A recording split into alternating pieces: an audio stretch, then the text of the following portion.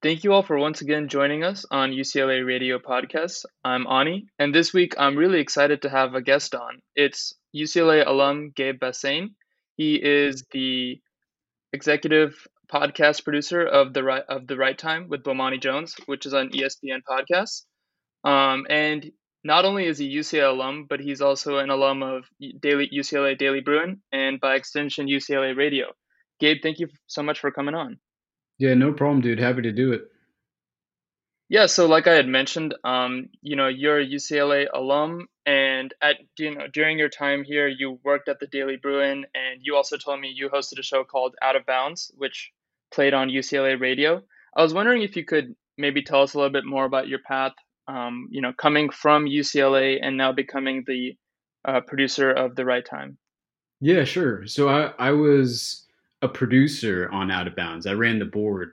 A couple of my colleagues at Daily Bruin Sports at the time, they were the ones who were the hosts of the show. So I was a radio reporter at the Daily Bruin. I was a transfer student, so I was there only for my last 2 years of school. And while I was at the Daily Bruin, at the same time, I was doing some internships. So I did an internship at 710 ESPN downtown LA. And then I also did an internship at what was then Fox Sports, which is over in Sherman Oaks. Um, I'm not sure like if it's the same thing now or whatever it is, but it worked out well for me because I was trying to quickly figure out what I wanted to do and acquire as many skills as I could.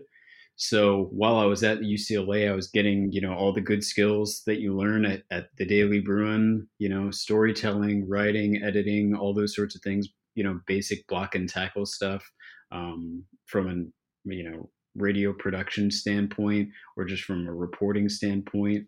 In editing, I learned, the software, the programs that you need to know. In radio, I learned those through my internship, so that was really helpful. And then connections that I made at my internships, that's what led to me working at ESPN, as a larger company, as a first job out of school. I moved over here to Connecticut right out of school. My wife got into the PhD program for UConn for philosophy. So that kind of is what led to me coming out here because I didn't have a job right away. So I had to come out here, kind of work my contacts. So it's really important while you're in school to be able to make as many outside contacts as you can in the professional world. Because when you graduate, you need to be looking for that next thing. So I was fortunate enough to be able to make some good contacts, worked them, people that I began to know pretty well, got into ESPN, took a job as a part-time radio production assistant, which is basically like you're running the board for overnight programming, that sort of thing. You're cutting highlights. I enjoyed it, but at the end of the day, I felt like I wanted to gravitate more towards podcasting, so that's what I did. I switched over to the podcasting team, which is kind of in the same realm as radio around here. I was also a part timer because full time positions are really hard to come by in this business. Was working on a couple of different podcasts. Was also doing stuff around managing the website and scheduling our radio stream, which I enjoyed. My hours were a little bit better, which is something that I liked as well. But after doing it for a couple of years, I was just looking for, something that was full time. I didn't want to leave what I was doing because I really enjoyed it. But it's something, it's a decision that everybody in this business has to face at some point, or every journalist, or, when you get into the working world, yet you're faced with is you need full time because you need to be able to pay the bills, all that sort of stuff, be able to pay down your student loans, save money. So there was an opportunity that opened up on the TV show First Take, which was a kind of internal move for me, just moving across from digital audio over into TV. I had made some good contacts within the company as I was kind of making my way up through radio. So I was able to move over there, which was really helpful for my career in terms of being able to make myself as well rounded as possible. I had all of the kind of like basic radio, kind of production skills, knowing how to run a board, knowing how to produce a show, those things that kind of evolved from what I learned in school and my internships. But now I needed to be able to kind of learn some new skills. So by switching over to TV, I learned how to shoot video, how to edit video. You know, I was working with social producers, I was working with TV producers, which was totally different from what I was doing. So I was forced to, kind of trial by fire, learn a lot of new skills, but it was super helpful for me overall because then, following kind of the early kind of bedding in period into that job, I was left with this huge wide variety of skills, kind of, being able to become just a content creator in the end and not necessarily be tied down to one medium specifically.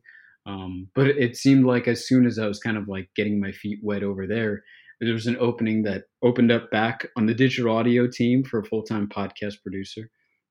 And as I mentioned before, I never really wanted to leave the podcast side of things. I really enjoyed what I was doing. I just wanted to be full time, and so I came back after just a short while being over on the TV side, um, and it was a great decision for me because it was something that I really enjoyed doing, and I just kind of jumped right back into it. There wasn't necessarily like a time period of me having to learn anything new. I was going right back into basically doing what I was doing before, but just with a little bit kind of a more expanded role. I mean, I was given kind of the assignment after having been back for a little bit of time. I was given the assignment of working with Bomani, so that's kind of like where the time in my current role begins.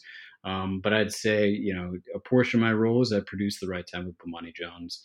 And kind of the rest of my role, the other like 60 to 70% of it is all operations based, kind of working with content management and getting shows off the ground and managing what we have going on existing.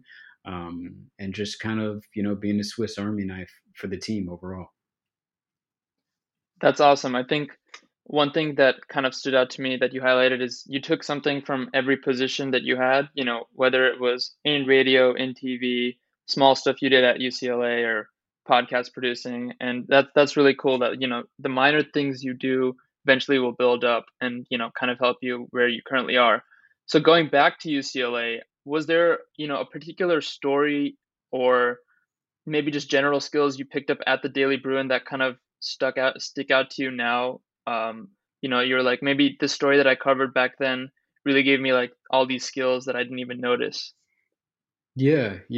I would say I just having no journalism experience whatsoever when I started with the Bruin, it was really important for me just to learn how to report and learn how to edit.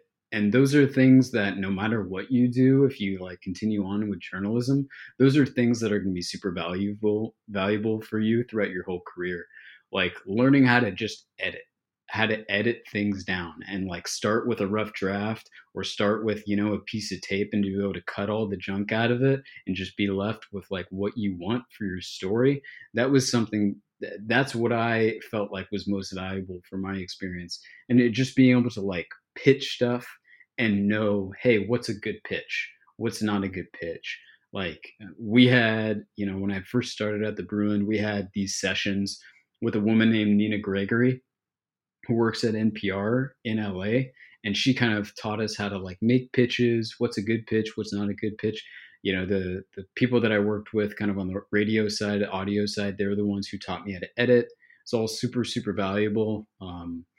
I did a couple of stories for the Bruin early on. One was about, there was an ad that I can remember. There was a lockout going on in the NBA, and so some of the players at the time who had just entered the draft from UCLA, they had entered the draft and there was no league for them to go play into. So got kind of caught in this weird spot, and I got to interview, a couple players, but then head coach who's Ben Howland at the time, um, and yeah, it was just a great experience for me because like I was finally getting to interview these subjects who I was interested in before more as a fan. And I got the opportunity to actually like try and formulate that idea and be able to take it from just a thought in my head all the way to something that ended up on the site, you know? No, yeah, that sounds that makes a lot of sense. Like, just like getting, I think one thing that college radio, college writing and stuff like that gets you into is just you're kind of given free reign. It's not too impactful if you mess up or, if you're learning on the fly, but it helps you develop your own personal skills, find your own voice, stuff like that. And, I think a lot of people who do college radio and college reporting, they want to like continue being reporters or they want to be like on-air personalities.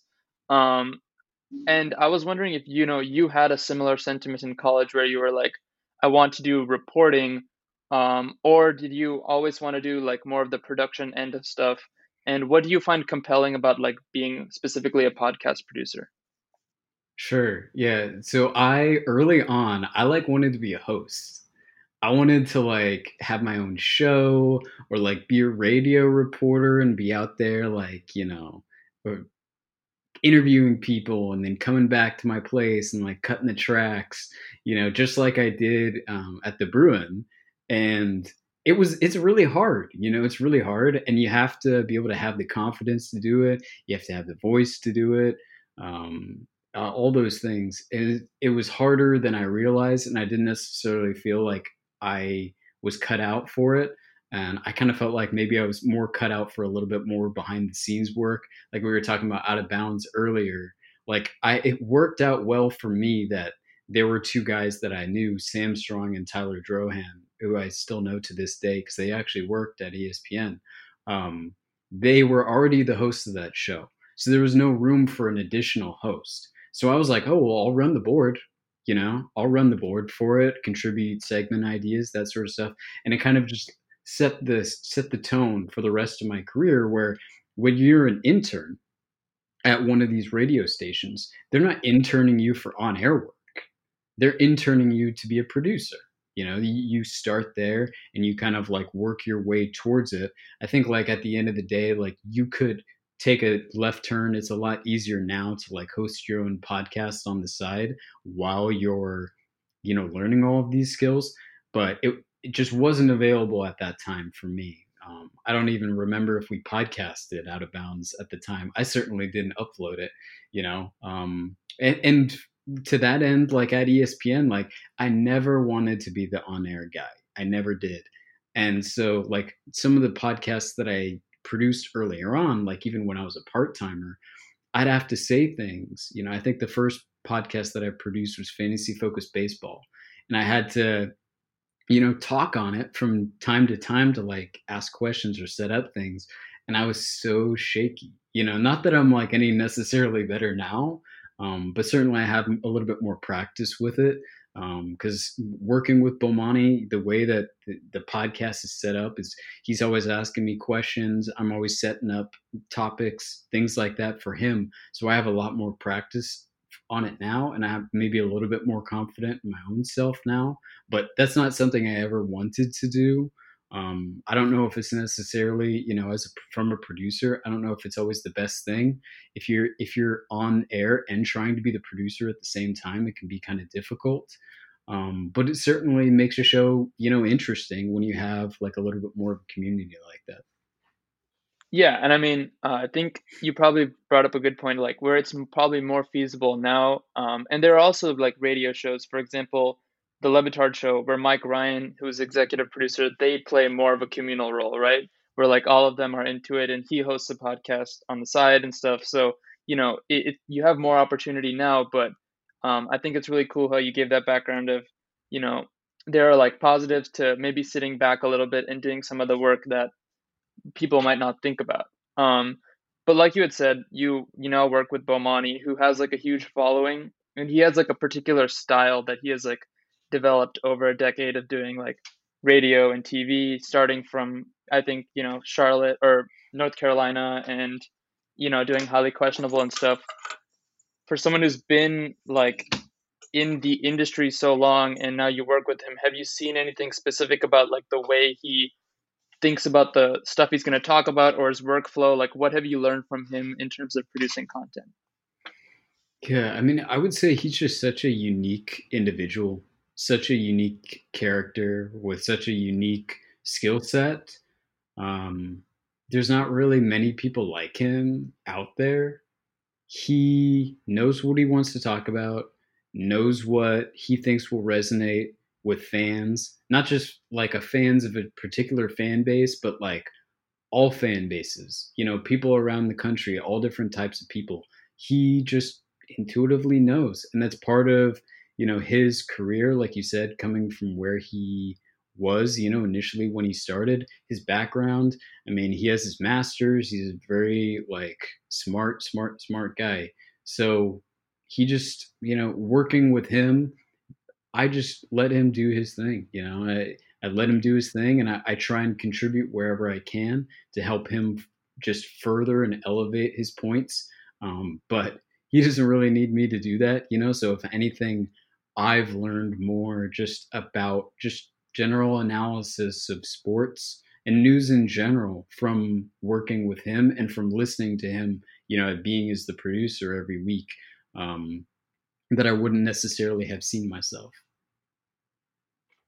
Yeah, and I think like you had brought up, it's kind of an interesting dynamic where Bomani is like such a strong personality. People listen to him for the sake of, they've been listening for like a long time. They know what to expect. They know his like, uh, he doesn't. He's like a very pessimistic Texas football fan, and like all of his intricacies and stuff like that.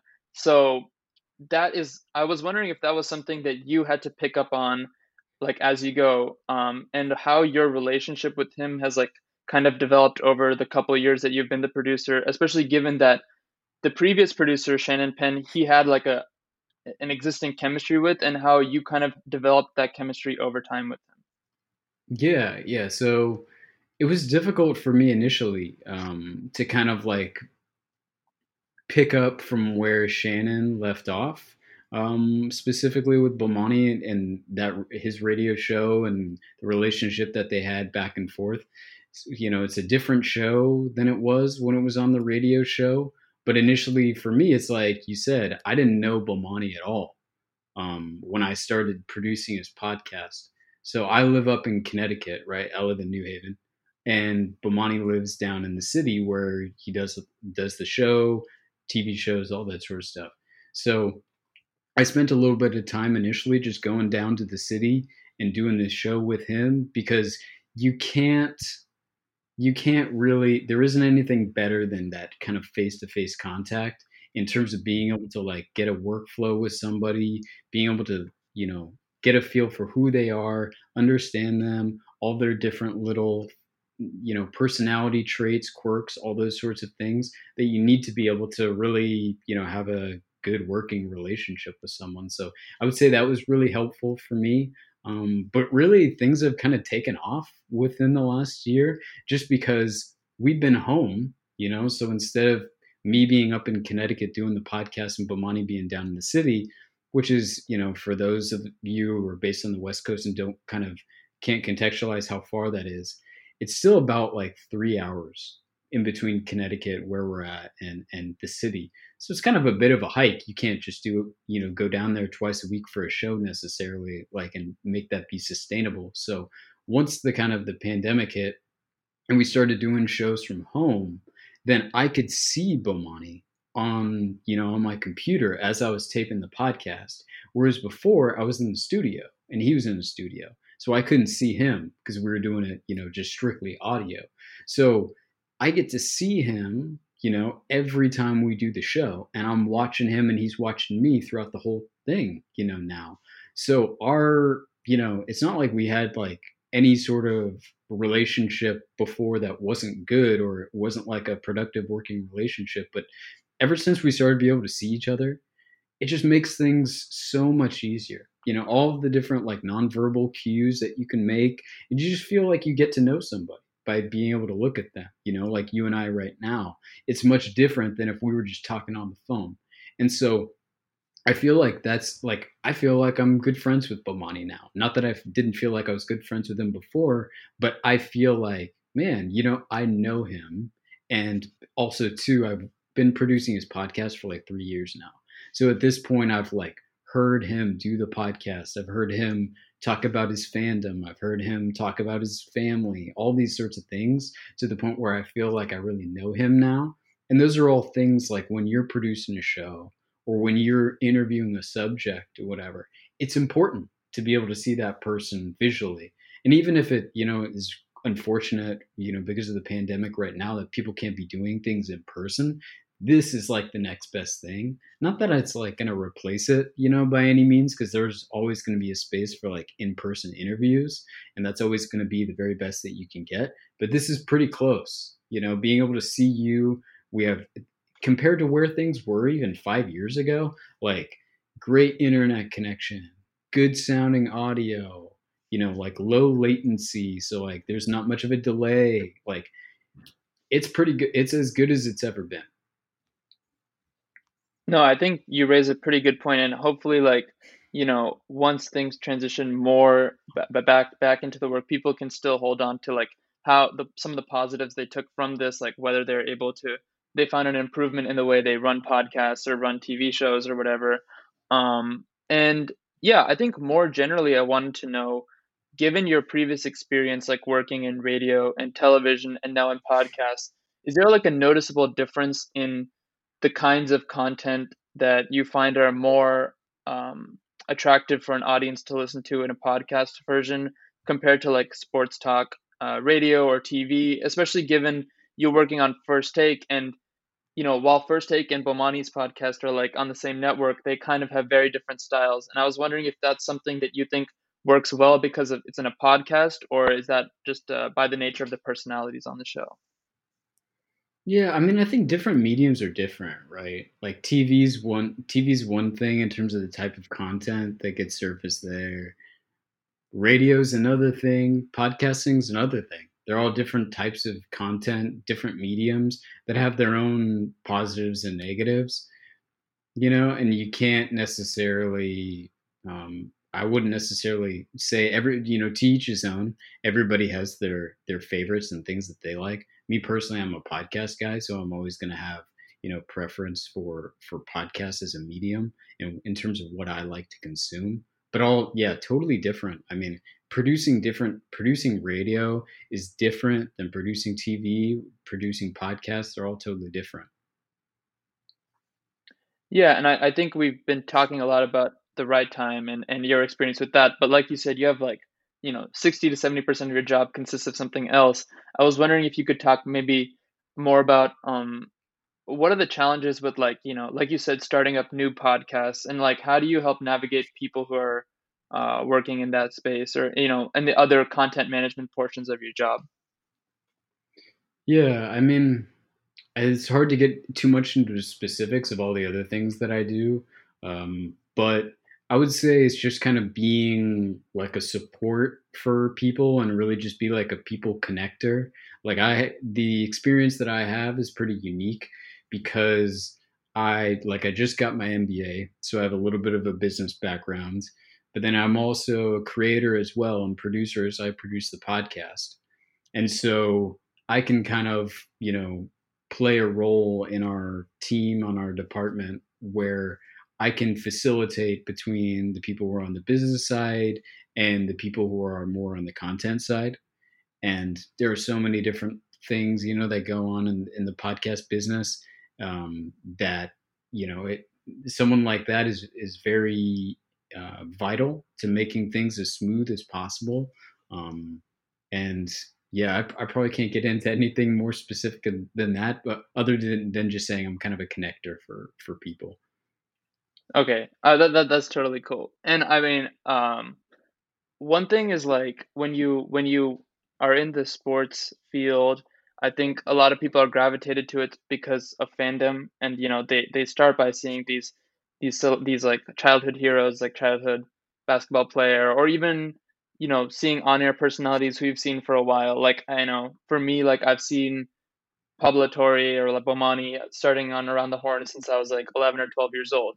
And now this is somebody who you would work with like on a daily basis. Was there like ever a moment for you where you're like, whether you're talking to them for your job or you're, setting up an interview or something where you're like, wow, I'm really talking to this person. I remember like idolizing them or like really thinking highly of them before. Yeah, I mean that starts at day one. Really, when you work at a place like ESPN, because it's kind of like a college campus. I mean, it's that big, and there are that many people walking around. I think you just learn very early on in your place of employment, wherever that may be. You learn that kind of everybody's just a person, and you need to treat them as such, especially if you're going to go into journalism and things like that. You're going to need to treat your subjects and the people that you're working with like talent. You're going to just need to treat them like another person. Otherwise, like they'll sense it, they'll sense that you're treating them different. And then that can be a little weird, I would imagine. But certainly, when I started, it was kind of like, oh wow, all these people are like really famous and that sort of thing. But I quickly learned it's kind of like, no, Gabe, you just got to keep that to yourself, and you've got to be a professional, because all these people are just people at the end of the day, and they'll be your friends too. So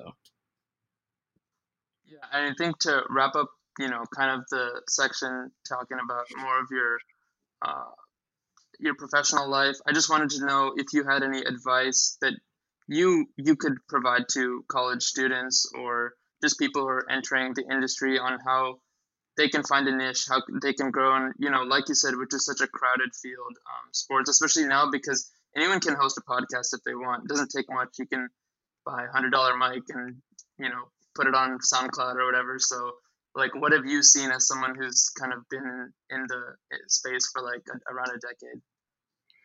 yeah, I would say as far as advice goes, like one thing that people always told me when I was like doing my internships was it's really hard to get into the industry. It's really, really hard. There are not many full-time jobs. You should probably choose something else to do.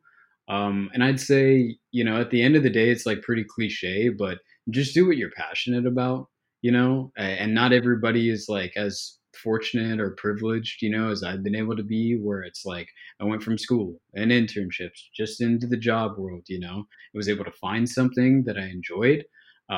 Obviously, that's not going to work out for everybody, which sucks. But I would say it's more open than it was when I graduated. Like you said, it's super, podcasting is super democratic. Like you just buy like a cheap mic and you can pick up editing skills and kind of work your way from there. But like I would say, utilize school for what you can, and radio and the paper and all those sorts of multimedia things that you can do to be able to learn just like the very, very basic level skills that are going to stick with you for the rest of your career. I mean, so many of the different things that I learned how to do later on at ESPN, like on the video side or what have you, those are things that would have been great to learn at ESPN. I mean, to learn at the Daily Bruin. And if I had spent some time with the video team, I probably could have. So it's just kind of like trying to make sure that you graduate with as wide of a skill set as you can. Be comfortable talking on video. Be comfortable talking on the air when you're getting recorded, you know. Be comfortable editing audio. Be comfortable editing video. Be comfortable running a board, like what you guys, learn at UCLA radio. That's super valuable for anyone who wants to go into audio production, because just because it's a podcast doesn't mean it doesn't get recorded with a board, right? Just make yourself as like well-rounded and as wide a variety of skills as you possibly can. And then when it's getting time to be able to apply for jobs, like they're going to look at that and say like, wow, this person can bring a lot to our team. So that's what I'd say for anyone, checking this out, who's, currently a college student or is going to be a college student or is a college student already and is going to be graduating soon. So now I guess we'll transition to talk a little bit more about your own personal fandom. Like you said, you were a Daily Bruin, someone on Daily Bruin who worked on sports. Do you remember like a favorite sports moment from your time at UCLA?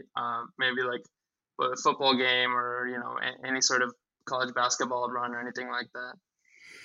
Yeah, I would say both like football and basketball weren't very good. The teams weren't very good, when I was a student there.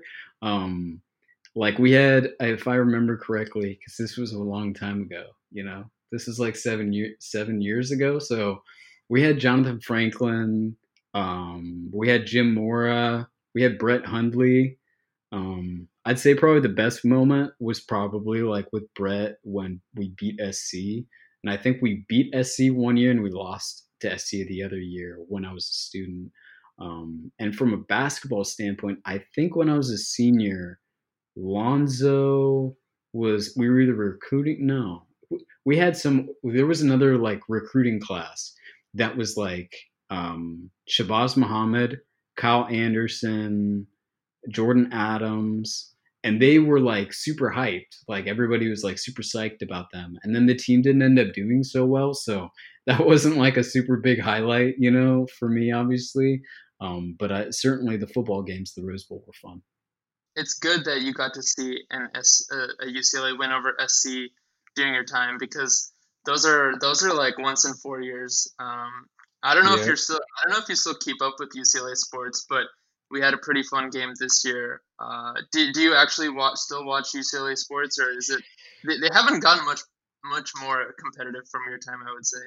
Yeah, I mean, I'd say like being a working professional, I don't have quite as much time to stay up late for those Pac-12 after dark games, which you're acutely aware of.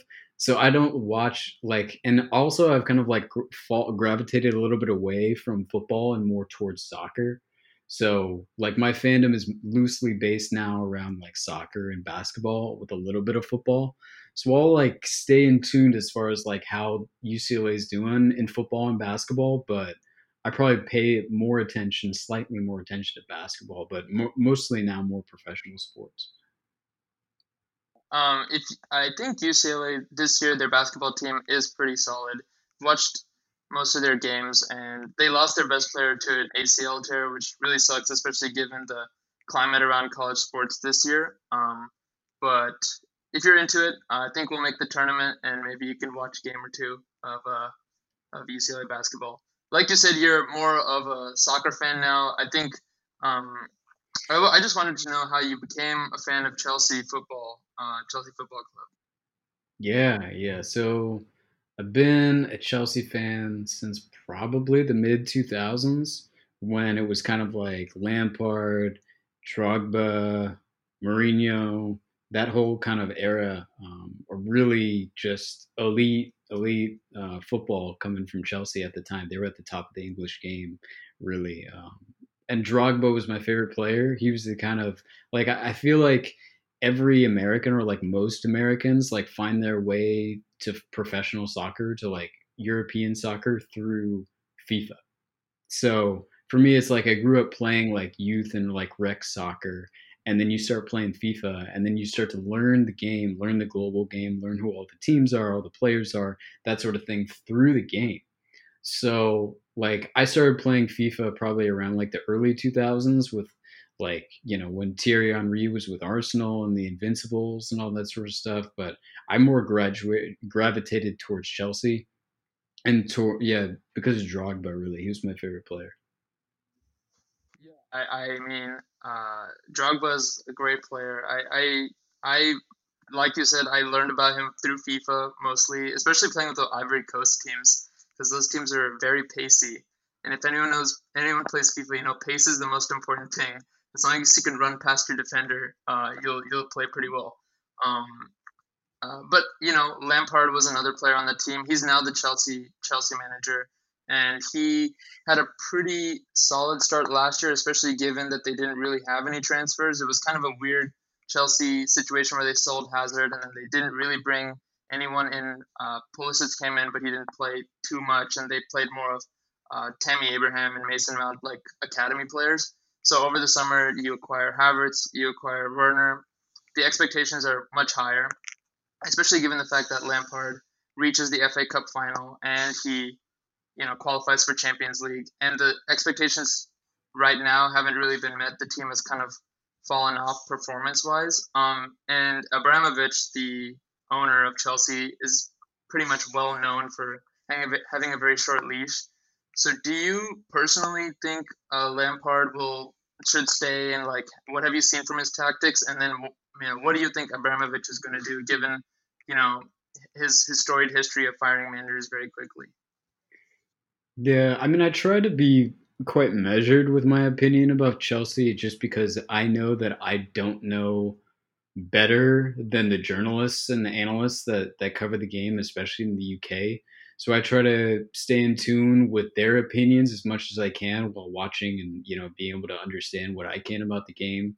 Um, but certainly last year with Lampard, it was quite an exciting team.